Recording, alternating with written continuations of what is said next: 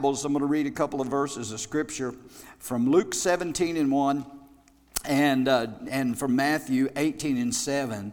And in Luke 17:1, and we've been reading the Scripture, I'm just going to read part of this verse. But Jesus said to his disciples, "It is impossible that no offenses should come." And then in Matthew 18:7, basically the same thing, just said in a little different way. Where in Matthew 18:7, he said, "Woe to the world because of offenses, for offenses must come." So two different places there, Jesus said that you and I, everybody will have the opportunity to be offended. Somebody somewhere along the line at some point in time will do something to hurt us, to upset us, to anger us, and to give us an opportunity to become offended. So we've been talking about that how offense is the bait of Satan and how Satan uses offense and that opportunity to be offended as a bait to get us to take that bait, to entrap us and to snare us. The word offense itself is the Greek word scandalon, which means, that word scandalon is a part of a trap or a snare where the bait is attached. And, any kind of trap, there's got to be some bait there, like a mouse trap, that little piece you put the cheese on there. And that's the scandalon, the part that the bait is on. And if you're drawn, if the mouse is drawn to that bait, he's trapped in that trap. And offense is a trap that Satan uses to enslave a lot of people. And there are a lot of people that are in bondage to that trap of offense. And the Lord said that we would have that opportunity to be offended, that offenses will come. And but the Bible also gives us examples and teaches us that we can be free from all that offense, that we do not have to, as Christians that are born again and we have the Holy Spirit on the inside of us, we have the nature of Christ, we've been given the righteousness of Christ, amen? Well, we don't have to allow ourselves to become offended, but many times, even within the body of Christ, within the church, people still allow offense in their life. And when we do that, if we do that, it just opens the door for the enemy, because with offense comes unforgiveness, comes bitterness, comes hard feelings, and even it can even progress to the place of revenge, where you get that attitude. Well, I'm gonna, they did it to me, so I'm getting back to them. I'm giving it back to them. The old cliche, the old phrase people use sometimes. Well, I don't get mad, I just get even. Well, not for Christians. We don't. It's not supposed to be the case with children of God. So we're talking about that. And today, last week we saw how, remember last week's lesson, we talked about Joseph. And we saw how Joseph's brothers sought to destroy him and, what all they did to him and the pain that Joseph experienced from that betrayal that he experienced at the hand of his brothers. But we also saw everything that Joseph went through, and then in the end how he forgave his brothers. And wound up at the end doing good to them. And he told them, I'm not blaming you. It was God that sent me here, and he didn't seek revenge against them, but he forgave them. And so the lesson today, this evening, that we want to look at is dealing with a little bit different situation, but still a painful situation. But how that we can be betrayed or hurt from a leader that we are following, or a mentor, or someone in our life that we look up to, whether it would be a pastor or someone in some kind of authority position that could some way or somehow bring hurt or harm to you. From somebody, being offended, offense that would come from those that are there. Individuals that are there, and we can use a pastor for an example, a Sunday school teacher, and someone along that line. But those that are there to help us, those that are there to care for us and to nurture us, and then to be betrayed by an individual that you are looking up to or depending on for spiritual help, and then to have them to mistreat you or betray you in some way, that's a painful situation. And it is an opportunity to become offended and to become angry and all kinds of different emotions, to become bitter and all that. And there's a lot of people, and I just want to say this, that there are a lot of people tonight that at one time were in church, living for the Lord, that are out of church. And if you'd ask them why they don't go to church, invite them to church, and then you ask them why they don't go, well, a pastor or a leader somewhere has done me wrong, or I got hurt by a pastor, or got hurt in a particular church by leadership. And it does happen. But listen, it does happen. Whoops, sorry about that. I pray all the time that, it's never my desire to hurt or offend anyone. And but if we are offended by leadership, the one thing is, we cannot allow that offense or whatever they've done to us or however they've hurt us, we cannot allow that to get us out of fellowship with the Lord, from the body of Christ. Amen. There's forgiveness and there's healing. Amen. So we have an example, a Bible example of this in the relationship between Saul and David in the Old Testament. This is one of the most fascinating stories in the Old Testament, that story of Saul and David. And because Saul was a father figure and a mentor and a leader in David's life. When you study the story of Saul and David and how David came to Saul, if you remember, and we'll just touch on some of these things, but you'll remember Saul had been anointed king, had been chosen and anointed king over Israel.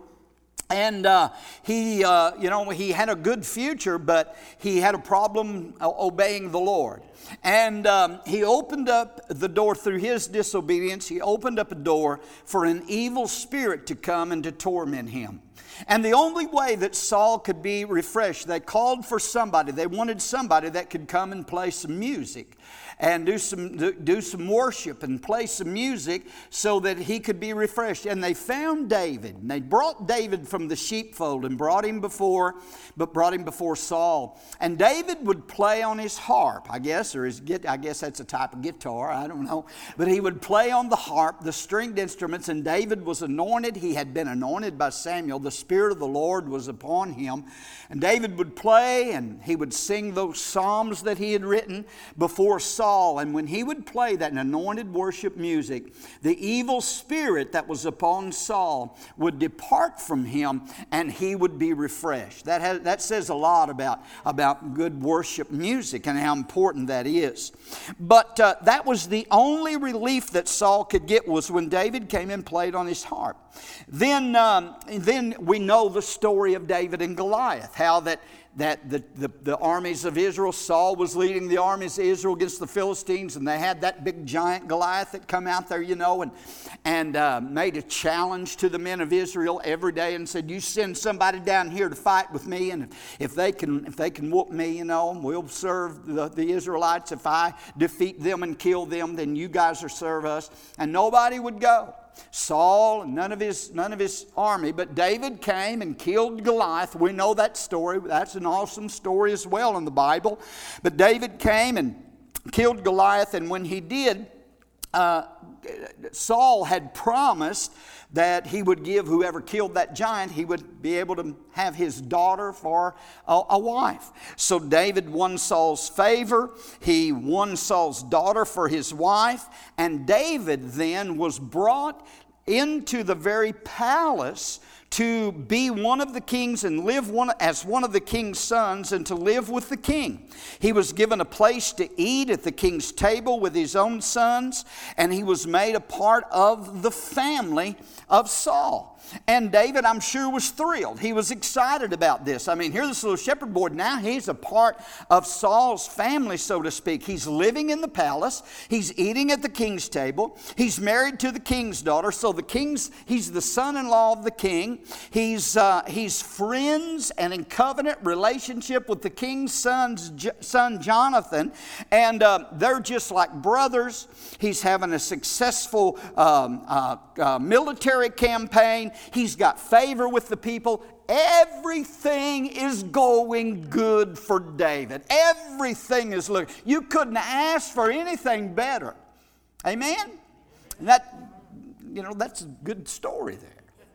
I'd like to be like that, just I've experienced time. Anybody experienced times like that? When just every blessing's just falling on you like cherries off a tree. And so Saul favored David. And Saul had become a father figure to David. And Saul had become a leader and a mentor to David. And David was probably pretty sure that, he's in this right place. Saul's going to mentor him. Saul's going to train him. And one day he'll step in because he'd already been anointed by Samuel. And he's figuring this is God working everything out. So one day he'll just step onto the throne. Saul is going to, when he steps down, David's on the throne as king, so everything's going good. But one day, everything went south. Everything turned sour. Everything went bad. Because one day, the women all came out with their tambourines, and they was worshiping, and they was singing on the streets. And they sang a song that said, Saul has slain his thousands, but David has slain his tens of thousands. And when Saul heard that, he became infuriated. And from that day, when Saul heard that, there was a jealous spirit that got a hold of him that totally changed his attitude toward David. It infuriated him. And he came to the place where now he totally despised David. Somebody that one day really loves this boy, and then all of a sudden, his attitude changes toward him, and now he can't stand to even look at him. Does that ever happen today? I've had it happen to me. I don't know about anybody else. But here, Saul now begins to hate David, and David's forced to run for his life because he's in there playing like he always did. And the evil spirit's on Saul, and all of a sudden Saul, he just gets in this rage against David, and he's got a javelin in his hand, and 2 different times he throws a javelin at David, trying to pin him to the wall, trying to destroy his life. So the man who was David's mentor, the man who was his spiritual father, was now trying to kill him. And so David has to run for his life, and Saul chased David, got 3,000 men together to chase after one guy. 3,000 soldiers to chase after one guy, and the one purpose that Saul had was to totally kill and destroy David's life. He wanted him dead. And so, since this was happening now, Saul hates him, Saul's trying to kill him, Saul's chasing him down, and this is a perfect opportunity for David to become offended. It's the perfect opportunity because David has done absolutely nothing wrong at all. And not only is it an opportunity for David to become offended at Saul, but it's also an opportunity for David to become offended with God. And we mentioned that, I think last week, because that happens to people too.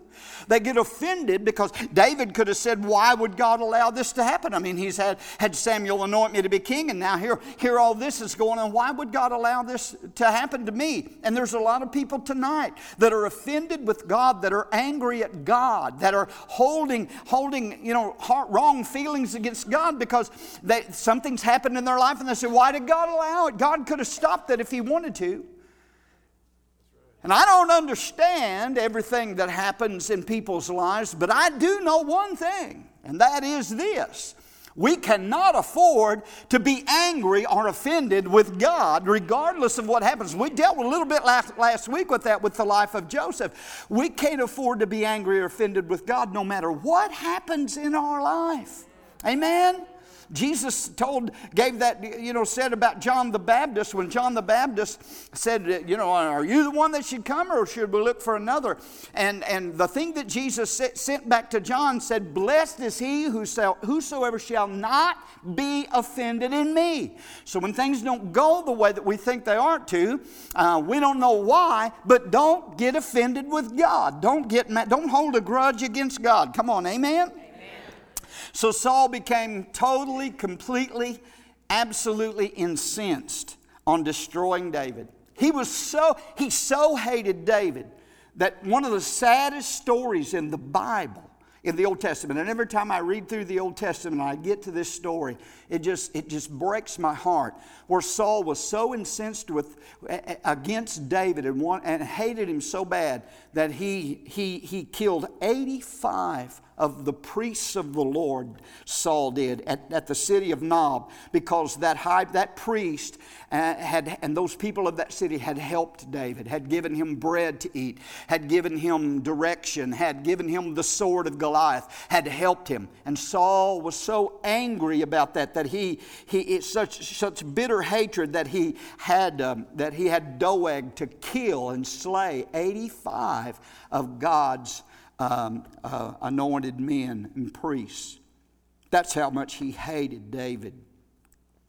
But the Bible tells us in 1 Samuel 24 how that Saul went after David with those 3,000 men. And one day he was chasing David, and in the wilderness of En-Gedi, Saul and his men had stopped there in the wilderness, in a cave there in the wilderness, to rest there in a cave, not knowing, how many is familiar with this?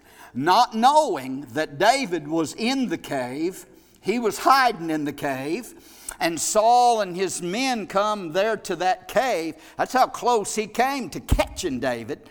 But he's in the cave, Saul's in the cave, and he's resting, and he removed his outer robe and laid it aside. And when he did, and he's resting there, the Bible says that David slips up there and takes the robe of Saul, and Saul has no idea he's there. I mean, David could killed him right then.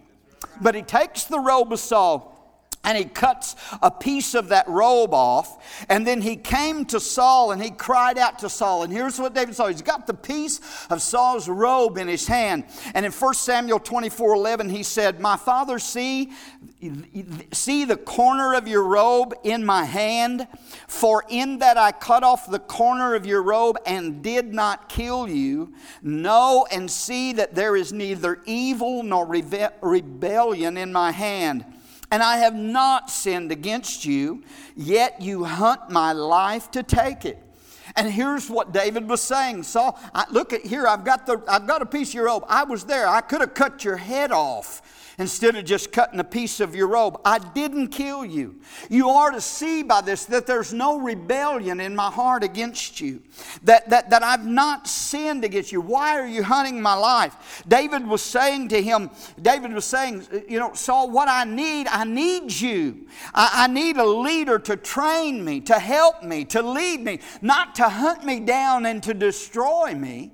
And that's a great need within the body of Christ today, in the church today. We need good spiritual leaders and men of God and women of God within the church, within the body of Christ today. Can I get an amen? Hallelujah.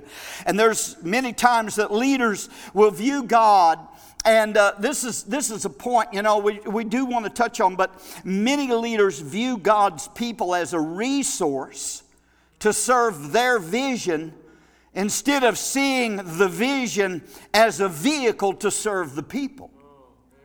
And we see that happening a lot within the church and within the body of Christ, because there's a lot of leaders today that are in it to just get what they can get out of the people. And that's not what ministry is all about. Just use them until they can get everything they can of them and then cast them aside.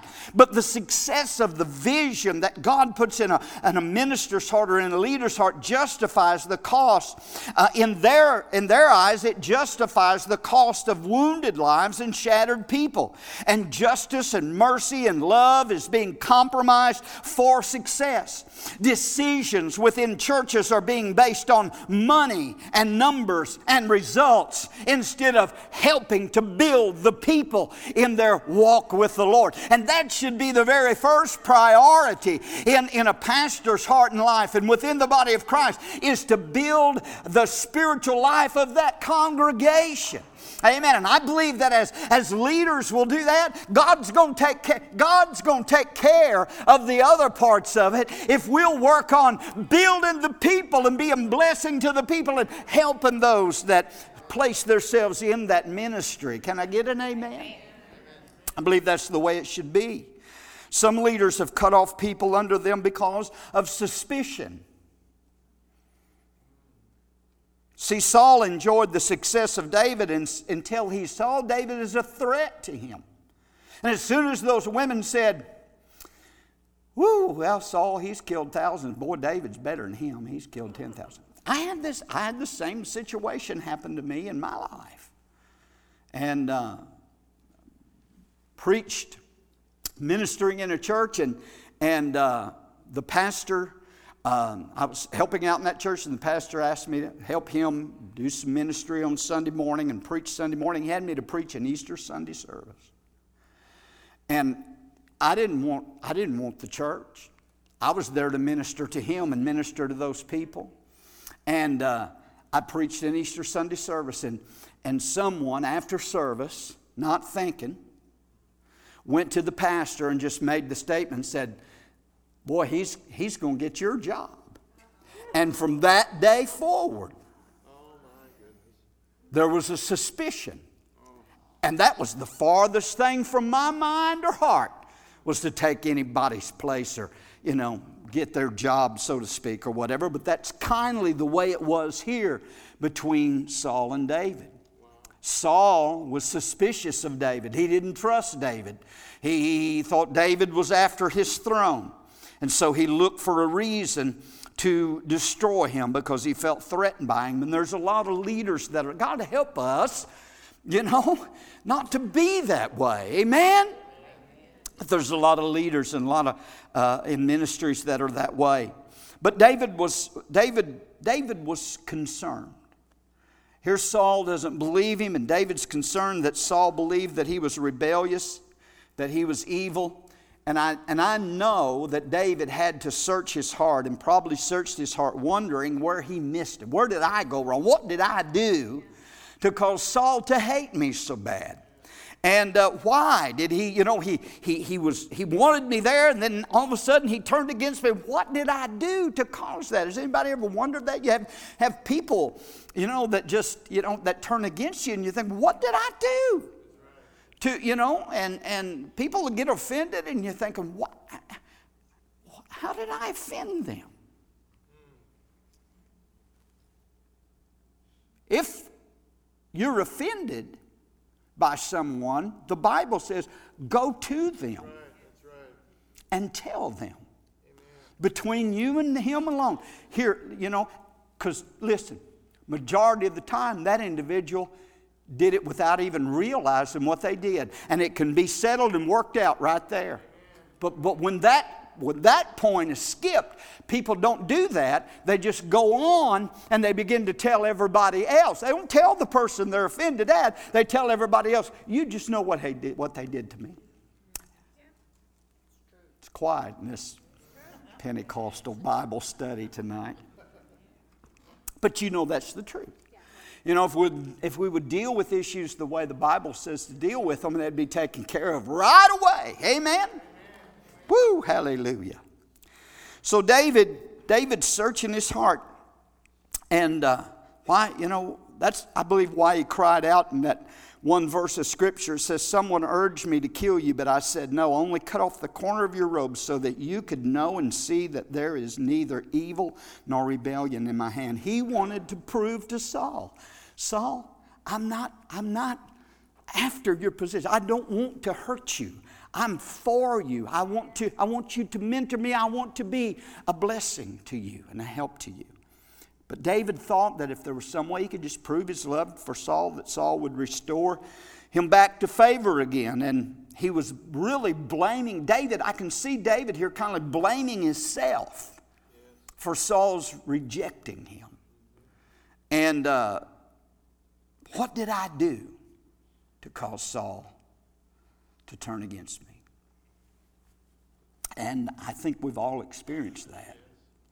Every pastor that I know of, when people leave a church, that's the first thing that pastor thinks is, all right, what did I do? What could I have done? What could I have said that would cause folks to leave? That's why I think we'll be probably next week be dealing with this issue on how to leave a church.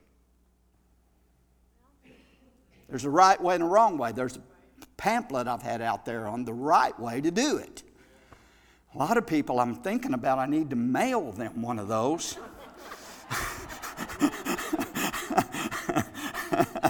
Amen. Praise God. Because there is a right way and a wrong way. And we'll deal with that a little bit next week. Because here's the thing. If God puts you in a church and sends you to a church and plants you in a church, then you need to stay in that church till God moves you to another church. Amen? You don't leave because you're offended. You don't leave because you're upset. You don't leave because somebody sat in your seat. You don't leave because of 1,000 various different reasons. But if God placed you there, then stay till God moves you. Let the Lord tell you. Because here's the thing. Now I'm jumping ahead to next week. But because here's the thing. If a person if God puts a person in a church and they leave that church without God telling them, but they leave because they're offended, they're out of the will of God. Amen. Preview. That's previews coming attractions. But Saul acknowledged David's goodness. He did acknowledge his goodness when he saw that David could have killed him and didn't.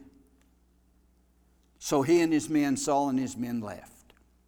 And so David thought, whew, it's all over. Glory to God. I got through to him. He's not trying to kill me anymore. Everything's all right now. But guess what? Just when you thought it was safe to go back in the water, everything's not all right as it seemed to be.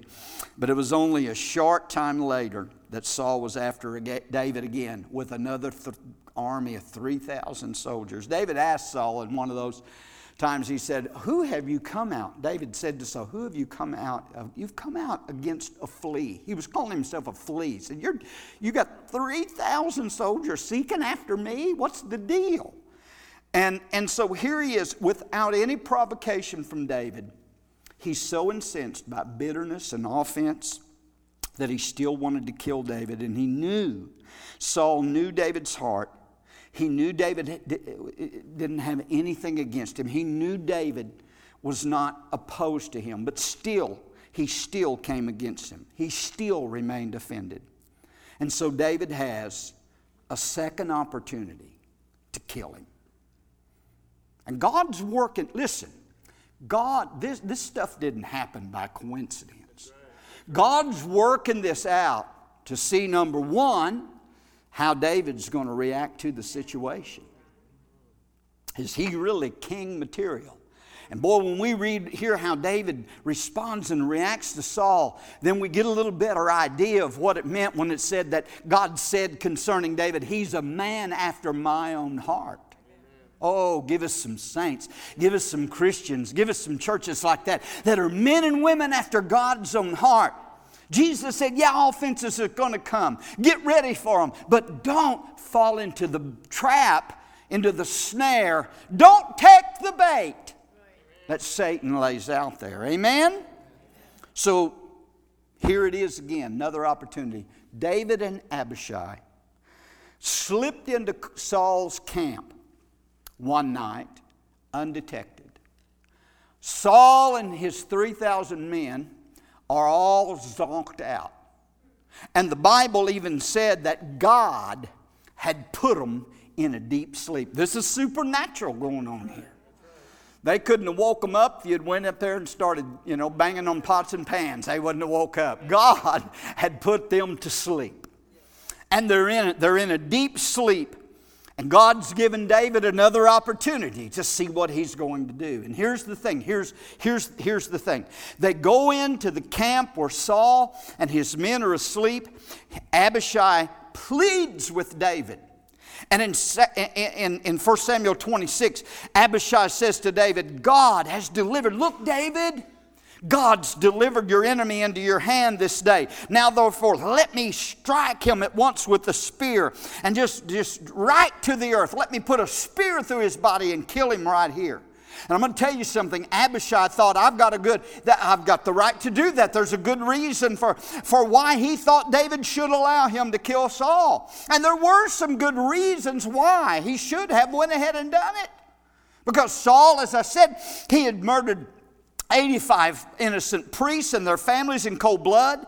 He was there with an army of 3,000 to kill David. So it would have been actually self-defense. It would have been justifiable. I mean, they could have reasoned this all out. Samuel had anointed David as king, so he could claim, well, I'm anointed as king. I'm going to take my inheritance. And God himself had put the whole army to sleep so he could walk right into Saul and right into his army. So, everything was pointing to, this is it. Put him out of his misery. Let's get rid of him. Put him off the earth. All the reasons sounded good. But David was receiving encouragement.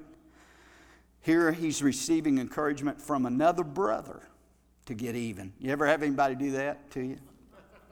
Somebody do you wrong, and but then you got another brother saying, well, I'll tell you what I'd do.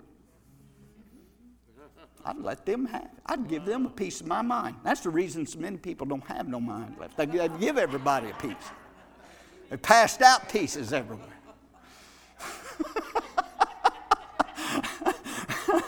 Amen. But here, Abishai is instructing David, this is what we are to do. We are to get rid of him right now. This is your opportunity. But listen to me. If David, if he was the least bit offended, he would have felt justified in allowing Abishai to kill Saul right then and there. Wouldn't he? If he had the least bit of offense against Saul, for all that he had done to him, if he had the least bit of bitterness or unforgiveness or a grudge, if he would have had any of that in his heart, he would have said, take him out, Abishai.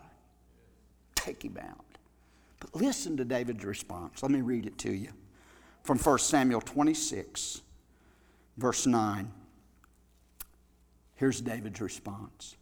Do not destroy him. For who can stretch out his hand against the Lord's anointed and be guiltless? As the Lord lives, here was David's belief on this. As the Lord lives, the Lord shall strike him. Or his day shall come to die, or he shall go out to battle and perish.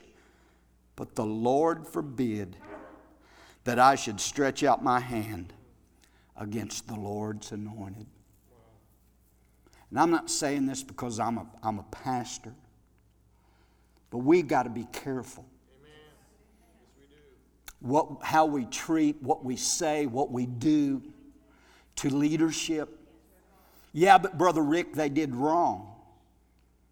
Well, did Saul do wrong? Absolutely he did wrong. But he was still the anointed of the Lord, even though he had done wrong.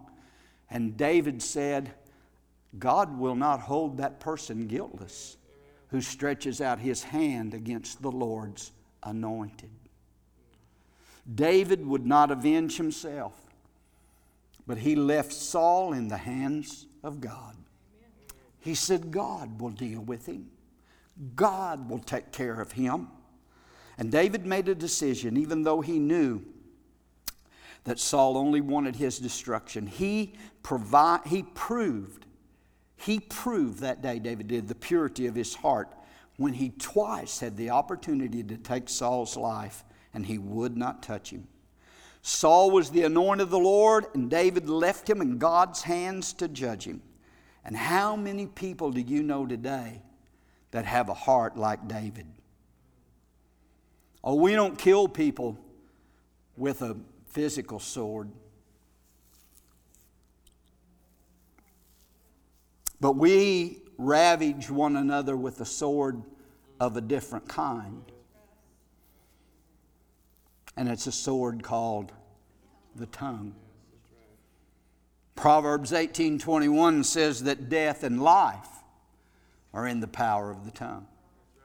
You can encourage somebody with your tongue, or you can destroy somebody with your tongue. Proverbs 12:18 says, there is he that speaketh like the piercings of a sword.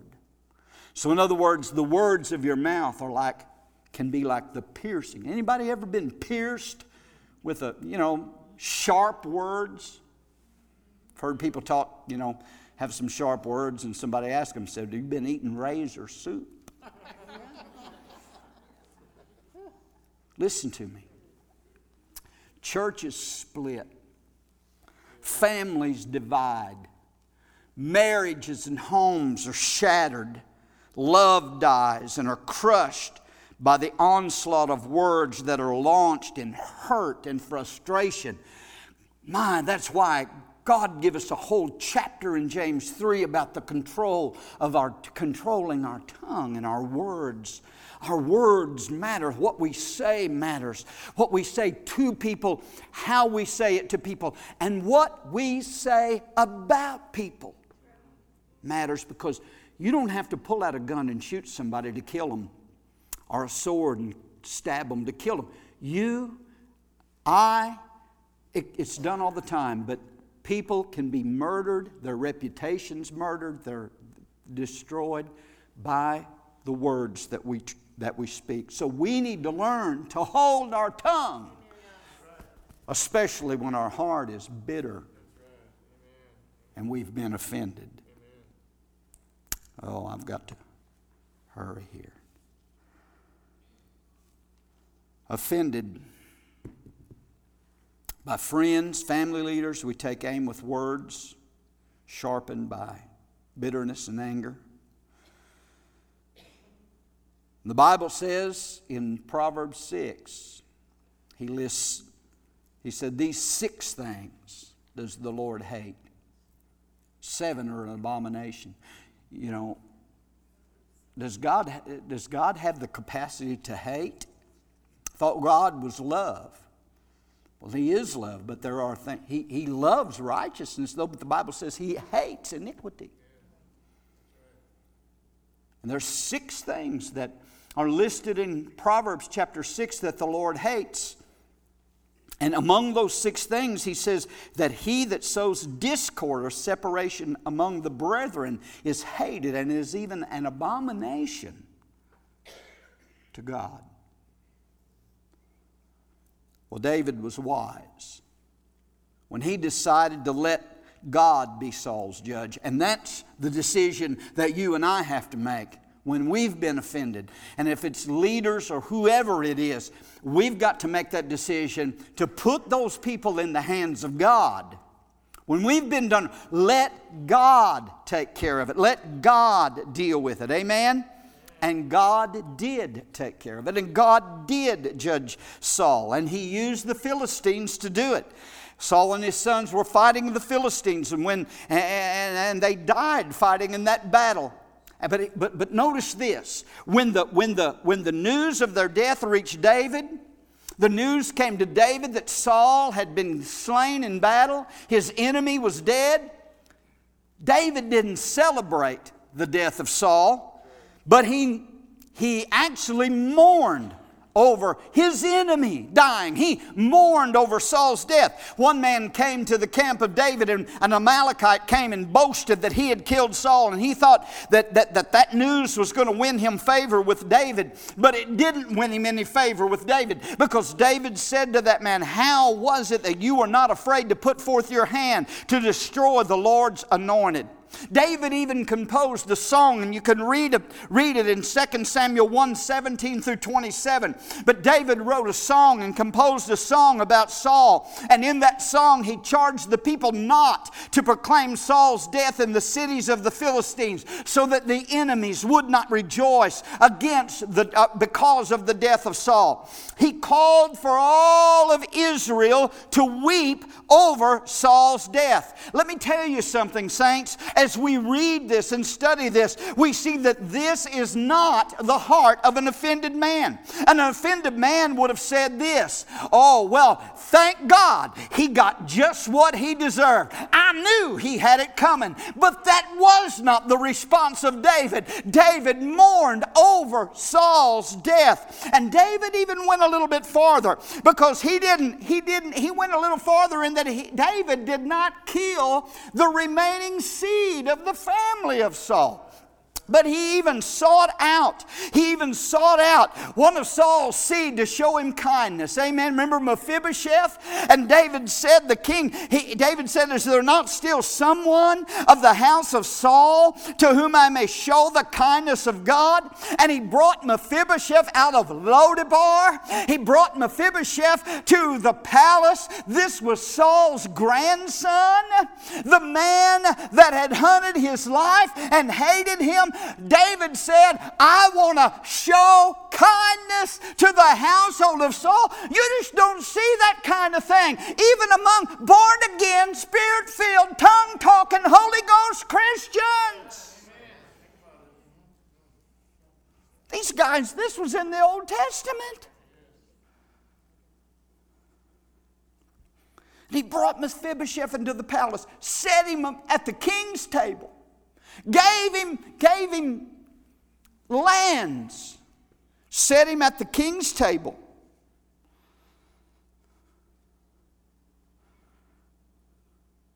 Took care of him rest of his life, showing kindness to the family of his enemy. Oh, God, help us. Help us. See, it's easy to be loyal and do good to those who love you, isn't it? That's that phileo love we talked about.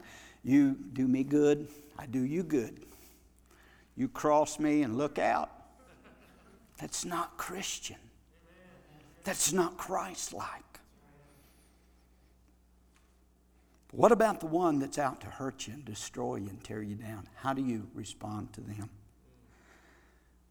It takes a man or a woman after God's own heart to do what David did.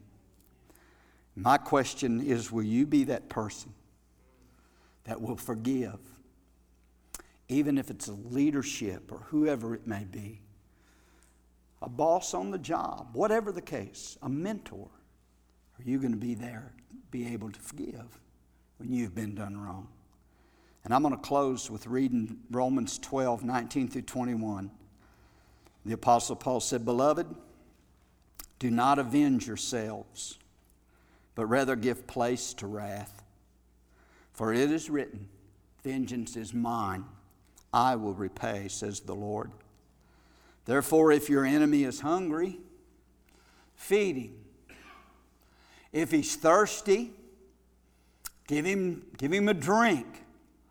For in so doing you will heap coals of fire upon his head." One lady came to her pastor one time and said, telling her pastor how mean and ornery her husband was and how bad he treated her. The pastor said, "Well, have you tried heaping coals of fire on his head?" And she said, "No, I poured some hot coffee down his back, but that didn't do any good." But do not be overcome with evil, but overcome evil with good. Don't fall into the trap of offense, but forgive. Amen? Praise God. Heavenly Father, We love you and praise you and thank you tonight for your spirit here tonight, for your word.